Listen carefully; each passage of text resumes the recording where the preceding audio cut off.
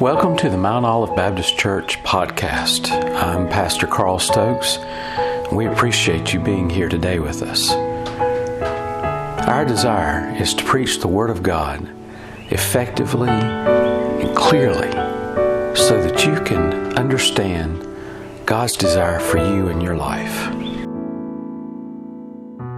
Turn with me in your Bibles this evening once again to the book of Revelation. We have been in Revelation for a while, and we picked it up a little bit last time that we were here and went through chapter 7, and we all but finished chapter 7. And now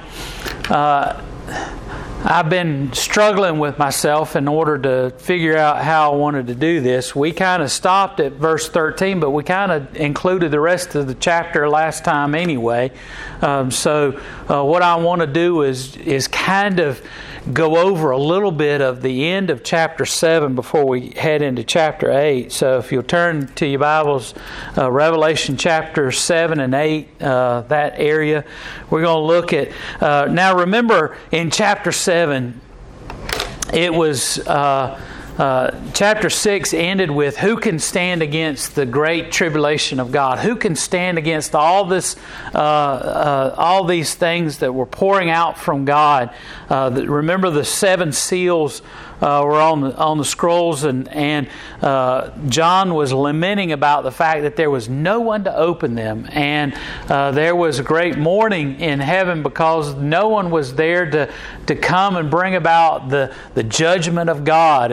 And then it was revealed to us that the Lion and the Lamb. Now, the Lion and the Lamb are two references to one individual, Jesus Christ. And the Lion and the Lamb sometimes is referred to as the Lion of Judah, and sometimes is referred to as the Lamb of God. And but regardless of how he's referred to, he comes forward and says that he's able to open the seals. And so the seals have been opened up, and we've seen that. And at the end of chapter 6 it says, for the great wrath of God has come, and who is able to stand? And chapter 7 was an answer to that, and it was referring to the 144,000 of the tribes of Israel, and we said that is largely a symbolic number. It refers to the 12 tribes of Israel. In the Old Testament, the 12 apostles, in the New Testament, bringing the 12 and 12 together. Many times we see the 12 and 12 added. This time it is multiplied, 12 times 12 times 1,000. And so we have, or 12,000 times 12,000, 144,000. And so what we see is that this is a symbolic number, mainly because of the way in which the tribes of Israel are mentioned here. It mentions the tribes out of order. It mentions some while it leaves out others. It uses an order that's never seen anywhere else, and we talked about that in great detail last time. And we came to, and we also saw a great crowd, a great multitude.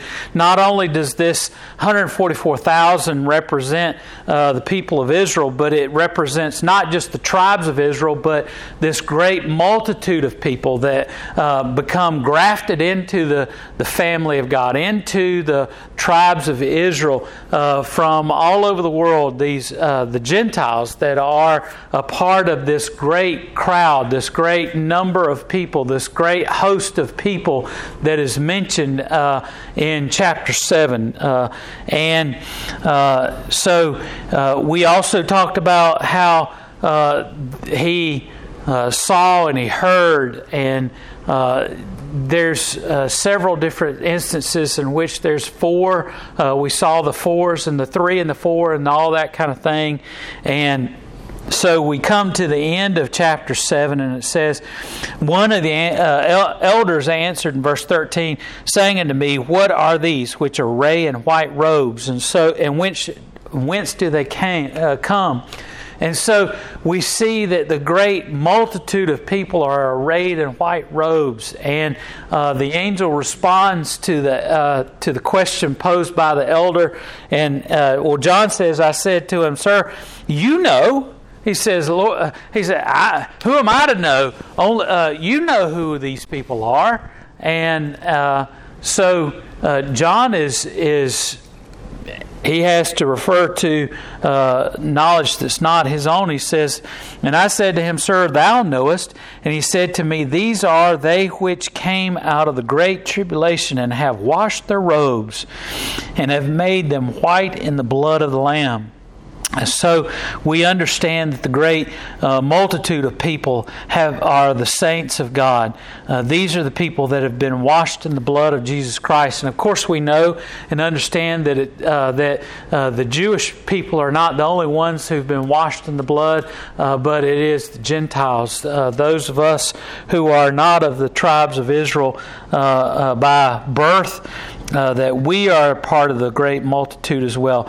"Therefore they are before the throne of God, and serve Him day and night in His temple. And He sitteth on the throne, shall dwell among them.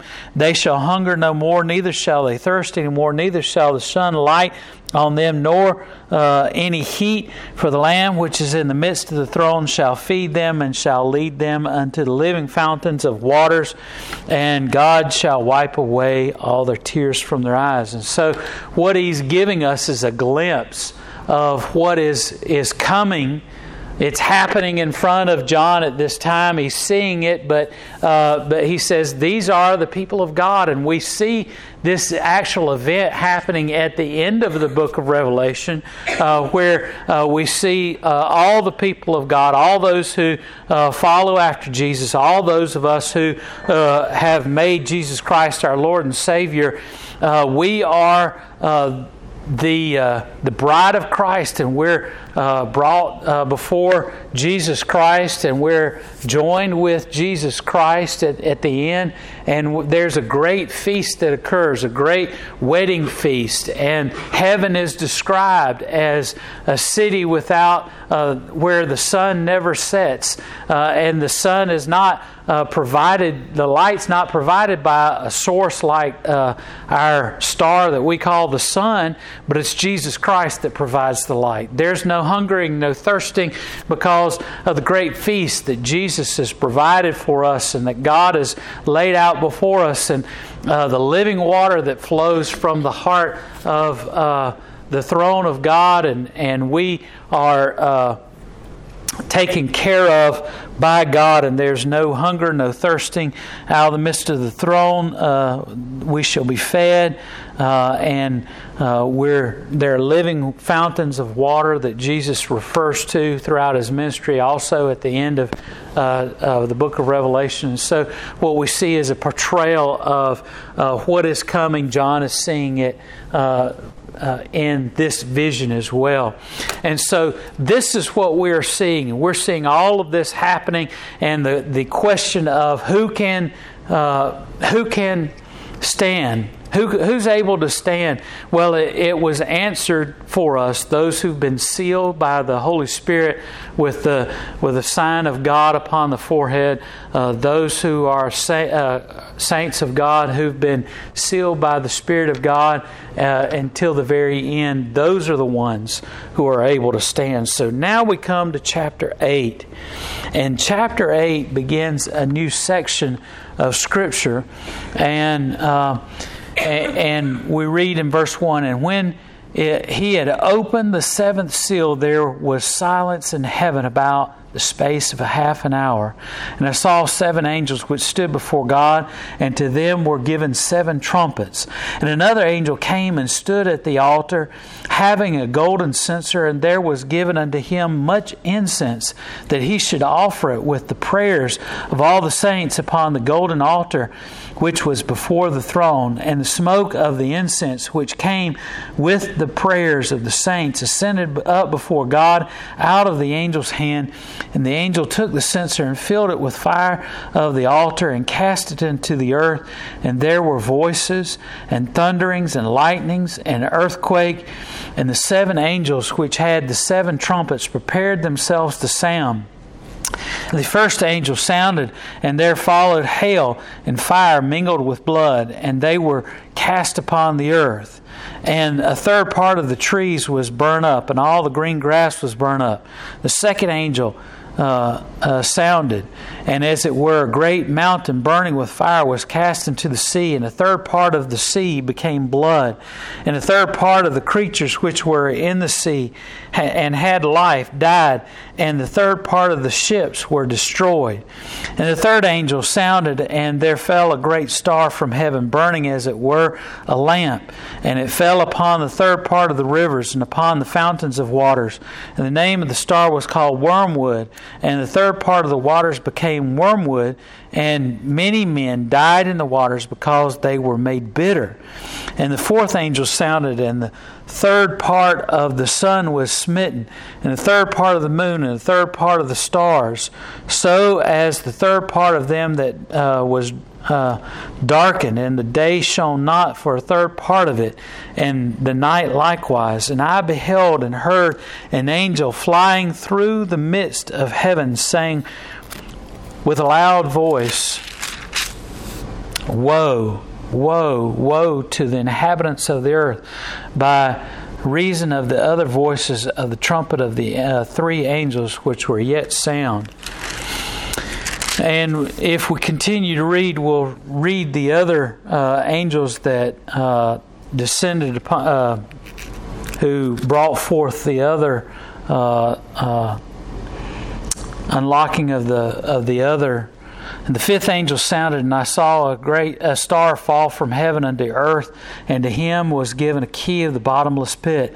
And he opened the bottomless pit, and there arose a smoke out of the pit, as to the smoke of the great furnace. And the sun and the air were darkened in reason of smoking of the pit.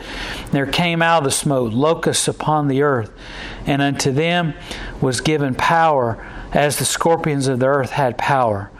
And it was commanded them that they should not hurt the grass of the earth, neither any of the green things, neither any tree, but only those men which have not the seal of God on their foreheads.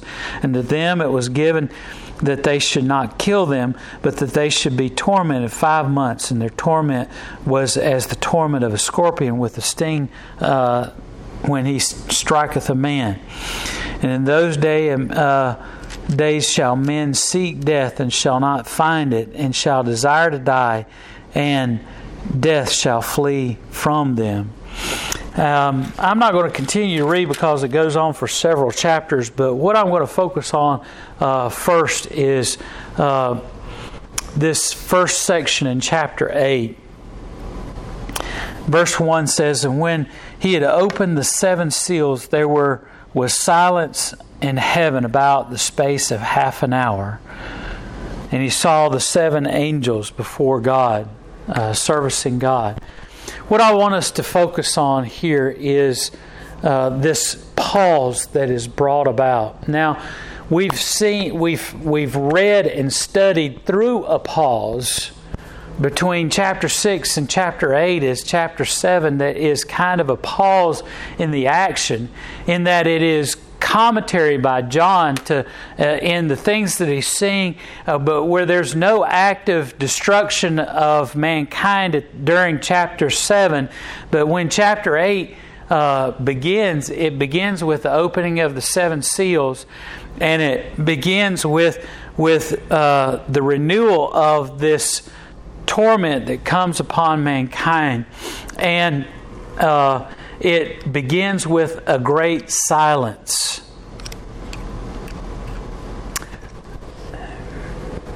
And of course, I understand that all of this has been a challenge for us because I don't know how many of you have made a study through the book of Revelation the way that we're doing. I'm not saying that the way I'm doing it is unique, that no one else has ever done it. Most people don't tend to study the book of Revelation because they have the opinion that there's going to be a secret rapture of all believers before any of this happens. So why do we even need to study any of this? And I understand that's the prevailing tradition of the church, and I understand that that is something that many people hold dearly as a tenement of their faith. But have we seen this in the study of Revelation anywhere? Have we seen anything that would indicate the secret rapture of God's church before any of this happens? In fact, we found great evidence of the fact to the contrary from the very beginning, that John himself indicates that he believes that he is in the tribulation at the moment of his being exiled on the Isle of Patmos. And that he feels as though he's going through this tribulation period himself. Of course, he's not seeing any of this happen in reality. He's seeing these visions, and he understands that these are the things that will come, but he's anticipating these things happening within a short period of time, within his lifetime. He believes that he's living during the time in which Jesus Christ will return, and all of this is to happen right before the return of Jesus Christ. And so if he feels as though he is living during a time, it's the same as with Paul. Paul believed, and he indicates in his writings that he believed that he was going to live during his lifetime, that Jesus Christ would return from heaven. And so if all of that was to happen before Jesus Christ returns, then they believed that they were living during a time when this was to happen. So how is it that we got so far off into believing that none of this was going to affect us? I think for the large part it's the wish and the desire that we not have to go through this kind of tribulation, this kind of great torment. Of course, there's many who speculate that all of this that's happening coincides with different things that have happened in history, and there's some that want to say, okay, the Roman rule of the people of Israel is bringing about this feeling of the end times and the fact that the tribulation of God has come upon them. Others said, no, it wasn't that. It was when in the 1940s when Hitler came and began marching across Europe and taking over everything, and all of this destruction and all of this devastation that happened to the people of Israel. That was the tribulation. But we have no evidence of any of that being the case.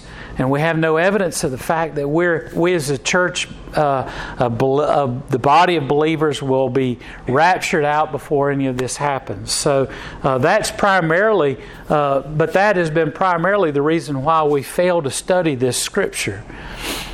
But what I want you to understand is that not all of this study has got things that are fearful for us to be afraid of. Well, first of all, let me just reiterate what I just went over again about chapter 7. Who's able to withstand all of this stuff? Those who are sealed with the seal of God upon them. Who are the people that are sealed by God? Those who follow after Jesus Christ, who have the seal of the Holy Spirit upon them. Who are we? Hopefully you are counted amongst the saints. You are one who has given your heart and life to Jesus Christ. You are one who has given your all to Him, and you've been sealed by the seal of the Holy Spirit upon your life, and you have nothing to worry about, because you have what? The seal of the Holy Spirit. And the Bible just clearly states here in chapter 7, who can stand? The saints, those who have the seal of God upon them. So throughout Scripture, we have very clear evidence that the people of God won't not necessarily be taken out of tribulation, but that will be helped through tribulation by the hand of God. The Spirit of God leads us through, keeps us through all of the difficulties and struggles that we may face, all the tribulation that is coming, all of this pouring out of God's judgment. Why are we not subject to the judgment of God? Because we have the cleansing of the power of the Holy Spirit, the cleansing blood of Jesus Christ. The power of the Holy Spirit keeps us. It says right here in chapter 7, we have been washed in the blood of Jesus Christ. Our robes have been made white as snow. That is why we're able to come through this tribulation.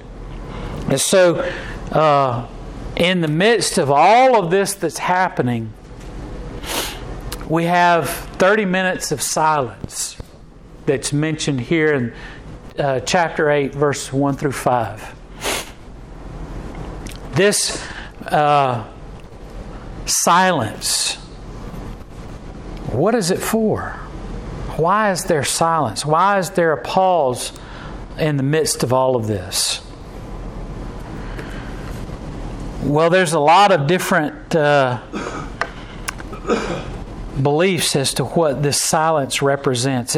First of all, it makes it possible for the prayers of the holy ones to be heard before the throne. Read with me again. In verse 3, and another angel came and stood at the altar, and having a golden censer, there was given unto him much incense, that he should offer it with the prayers of all the saints upon the golden altar which was before the throne. And the smoke of the incense which came with the prayers of the saints ascended before God out of the angel's hand. And the angel took the censer and filled it with fire from the altar and cast it upon the earth. And there were voices and thunderings and lightnings and earthquake. And so first of all, we see that it's possible that the silence is there in order for the prayers to be lifted up.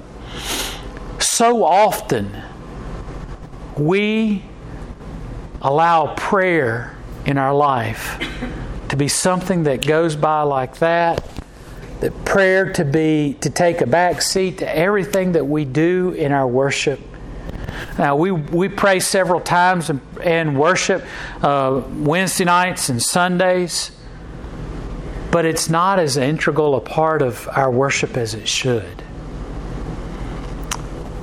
Prayer is a time in which we're coming before the Father. Prayer should be something that is essential in our life day to day. It's something that all of us should probably spend more time doing.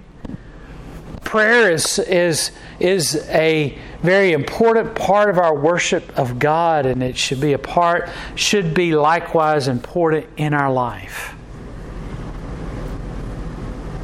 And it's almost ironic, though, that we so many times have a hard time turning the sounds and the noises of this world off so that we can pray.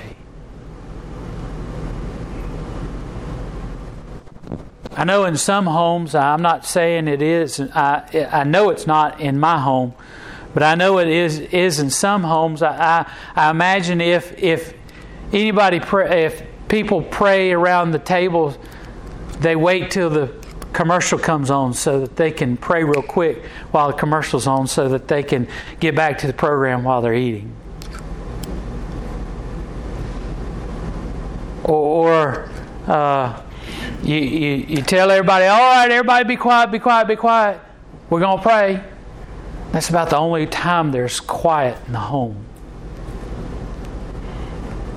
Even when we're alone at home, there are lots of times where, and I know it's not just my generation, but it's people from older generations as well. When we're in the house by ourselves, it's hard for us not to have some kind of noise going on. My mom likes to turn the TV on, and whether she's watching it or not, she just likes to hear voices in the house other than her own. Or what I do is I like turning on the radio when I'm washing dishes or helping doing chores around the house. Even when I'm out mowing the grass or weed eating, I listen to the podcast in my ears. I told myself it was so that I was putting stuff in my ears to keep the gnats out, so I might as well put earbuds in there and listen to something that helps the time go by. But in the reality is that we have a hard time with silence. We have a hard time with quiet. And one of the main reasons for that is that it causes us to be introspective. It causes us to question ourselves and think about the things that we've said, the things that we've done. That's why it's vitally important that we pray in silence, because it causes us to think about the things of our day, the things that we've been doing. It's time in which the Spirit of God is able to speak to us. It's a time in which we're able to allow the things of the world to be pushed out. And for some of us, it's a hard thing to do, to push out the sounds of the world. Even when we have nothing on, the sounds still go on in our head. Here the Bible says, in all of heaven, there's silence for 30 minutes. It's not because God's got a hard time hearing. He's getting old, so He has a hard time hearing, so we've got to be quiet so He can hear all the prayers. No. It's the reverence that comes with lifting of prayers. And so, the first reason for the silence is because of the prayers that have been lifted up. It is also been indicated that this is the return of the primordial silence. If you go all the way back to Genesis and you begin to read about creation, in the beginning, God is present. The Bible says that the form of God moved over the firmament. That bothers a lot of people. It bothers everyone because they're saying, well, wait a minute, is the firmament the earth? But here it says that God created the earth and He's about to create it. But the Bible tells us that the form of God moved over the firmament. But this is the silence before any of the creation. God existed before there was anything. And when each day God created it, it wasn't until the end of the week that God created man, in which He was able to communicate. There was silence throughout the week. Oh yeah, the stars sang of His glory. And all of creation burst forth with their voices to praise God throughout creation. But it's not until the sixth day that God creates man and places him in the garden. And so this silence that is mentioned here is hearkening back to that primordial silence before any of creation existed, and especially before the creation of man. I like to think about the quiet that God, after God created Adam, and each evening He would go with Adam in the cool of the evening in the garden. I'm sure there was plenty of discussion, but you know, when you love somebody as much as God loved man, and I'm sure many of you have done this, and I'm sure in 55 years you've got to the point where you know what each of you are thinking, and it's just all that you need is to just to be together. You don't have to say a word. You don't have to have any word. Now it helps Fred to communicate to Miss Betty how much you love her, and you tell her that, but she knows even without a word being spoken.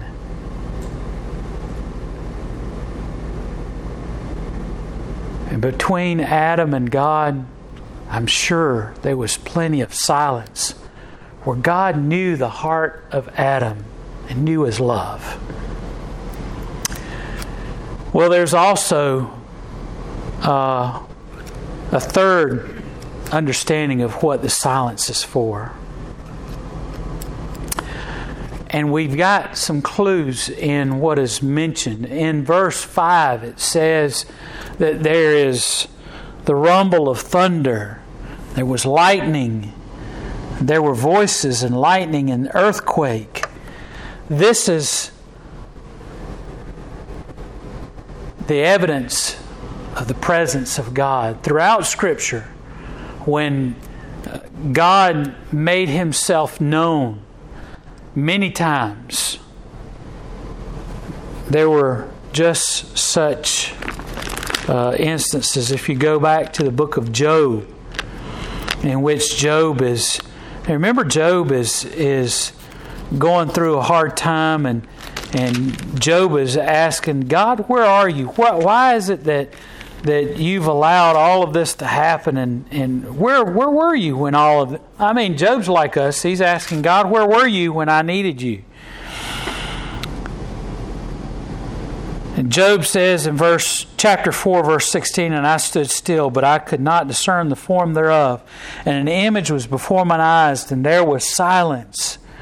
And I heard a voice saying, shall mortal man be more than God? Shall a man be more pure than his Maker? Behold, he put no trust in his servants, and his angels he charged with folly. How much less in them that dwell in houses of clay, whose foundation is in the dust, and which are crushed before the moth.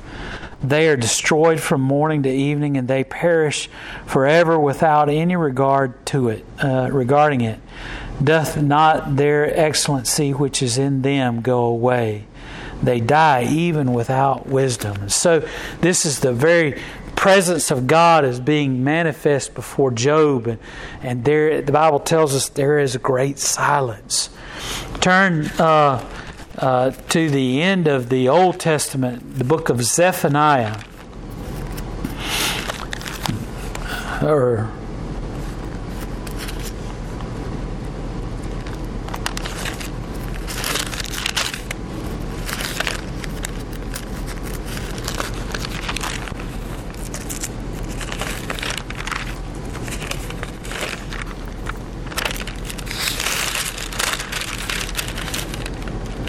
Zephaniah 1:7. Holy and peace are in the presence of the Lord God.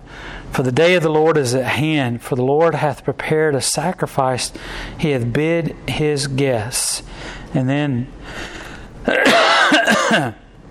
and it shall come to pass in the day of the Lord's sacrifice that I will punish the princes and the kings and the children and all such as are clothed in strange apparel. And the same day also will I punish all those that leap on the threshold, which fill their master's house with violence and deceit.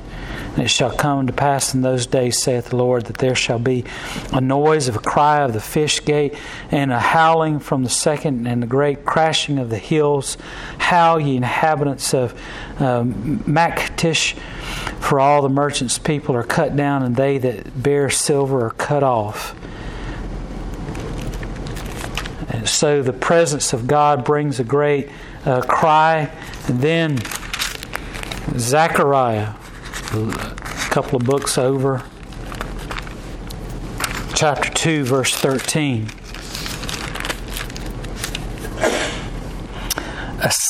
Be silent, all flesh, before the Lord, for He is raised up out of His holy habitation. So the silence is seen throughout Scripture. Each time that God is coming with judgment, each time that God is coming and bringing about... you remember Elijah when he was there hiding out from Jezebel, and there was an earthquake, and there was a great storm, and there was lightning and thunder, and then the still small voice of God came and spoke to him. So all of these are indications of the very presence of God. And so the silence is the silence. It's just like if we were here in this place and we were expecting the the presence of the Queen of England to come into where we were standing, everybody would be made silent at the appearance of the monarch. Or when the president enters into the room, everyone is quiet and is silent because of his authority and of his presence. And so the silence is a prelude to divine manifestation, as we've seen it in Scripture. And then the last one I've just alluded to a little bit is the reverence before God. The silence before the reverence of God. Turn with me to Psalm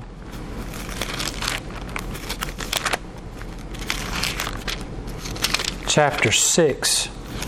Not chapter 6, excuse me, chapter 62.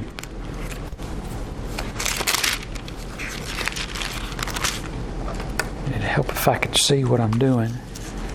Psalm 62, verse 1. It says, "Truly my soul waiteth upon God. From Him cometh my salvation." And then Hebrews 2:20.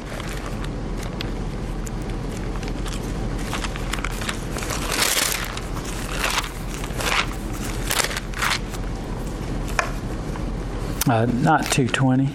Not Hebrews. It's Habakkuk, excuse me. I got to get these contacts fixed. Let me tell you. Habakkuk 2:20.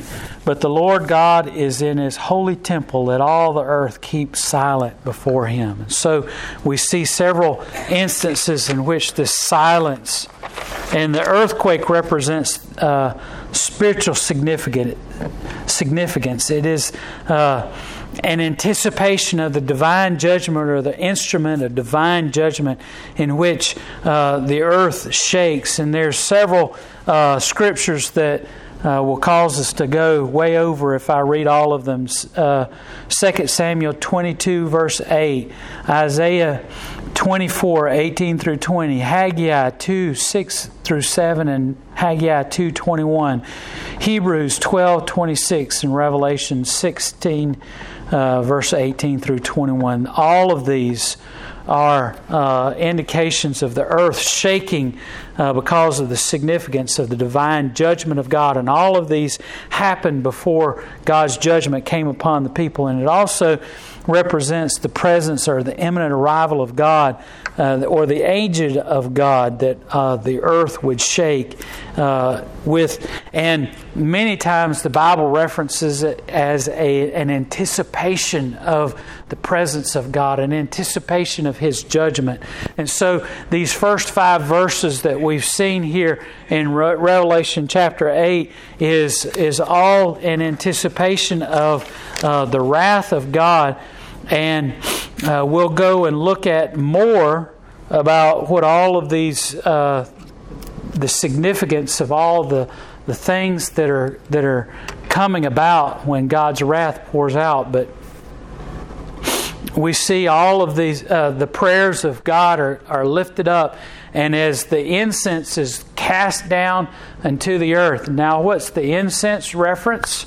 References the prayers of the people of God and the prayers of God's people.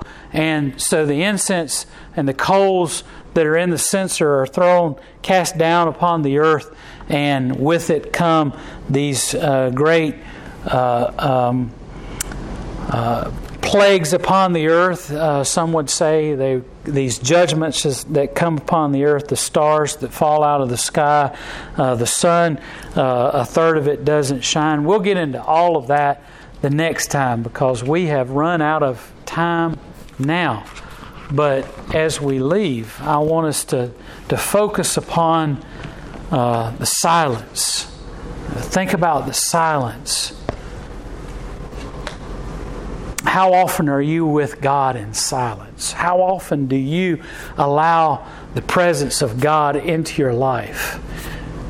This silence is significant, and because of the presence of God, because of God bringing forth His judgment, and we should not make light or short of the presence of God in our life. So often one of the biggest complaints of Christians, preacher, I just don't feel like God's with me. Preacher, I just don't feel God's presence in my life sometimes.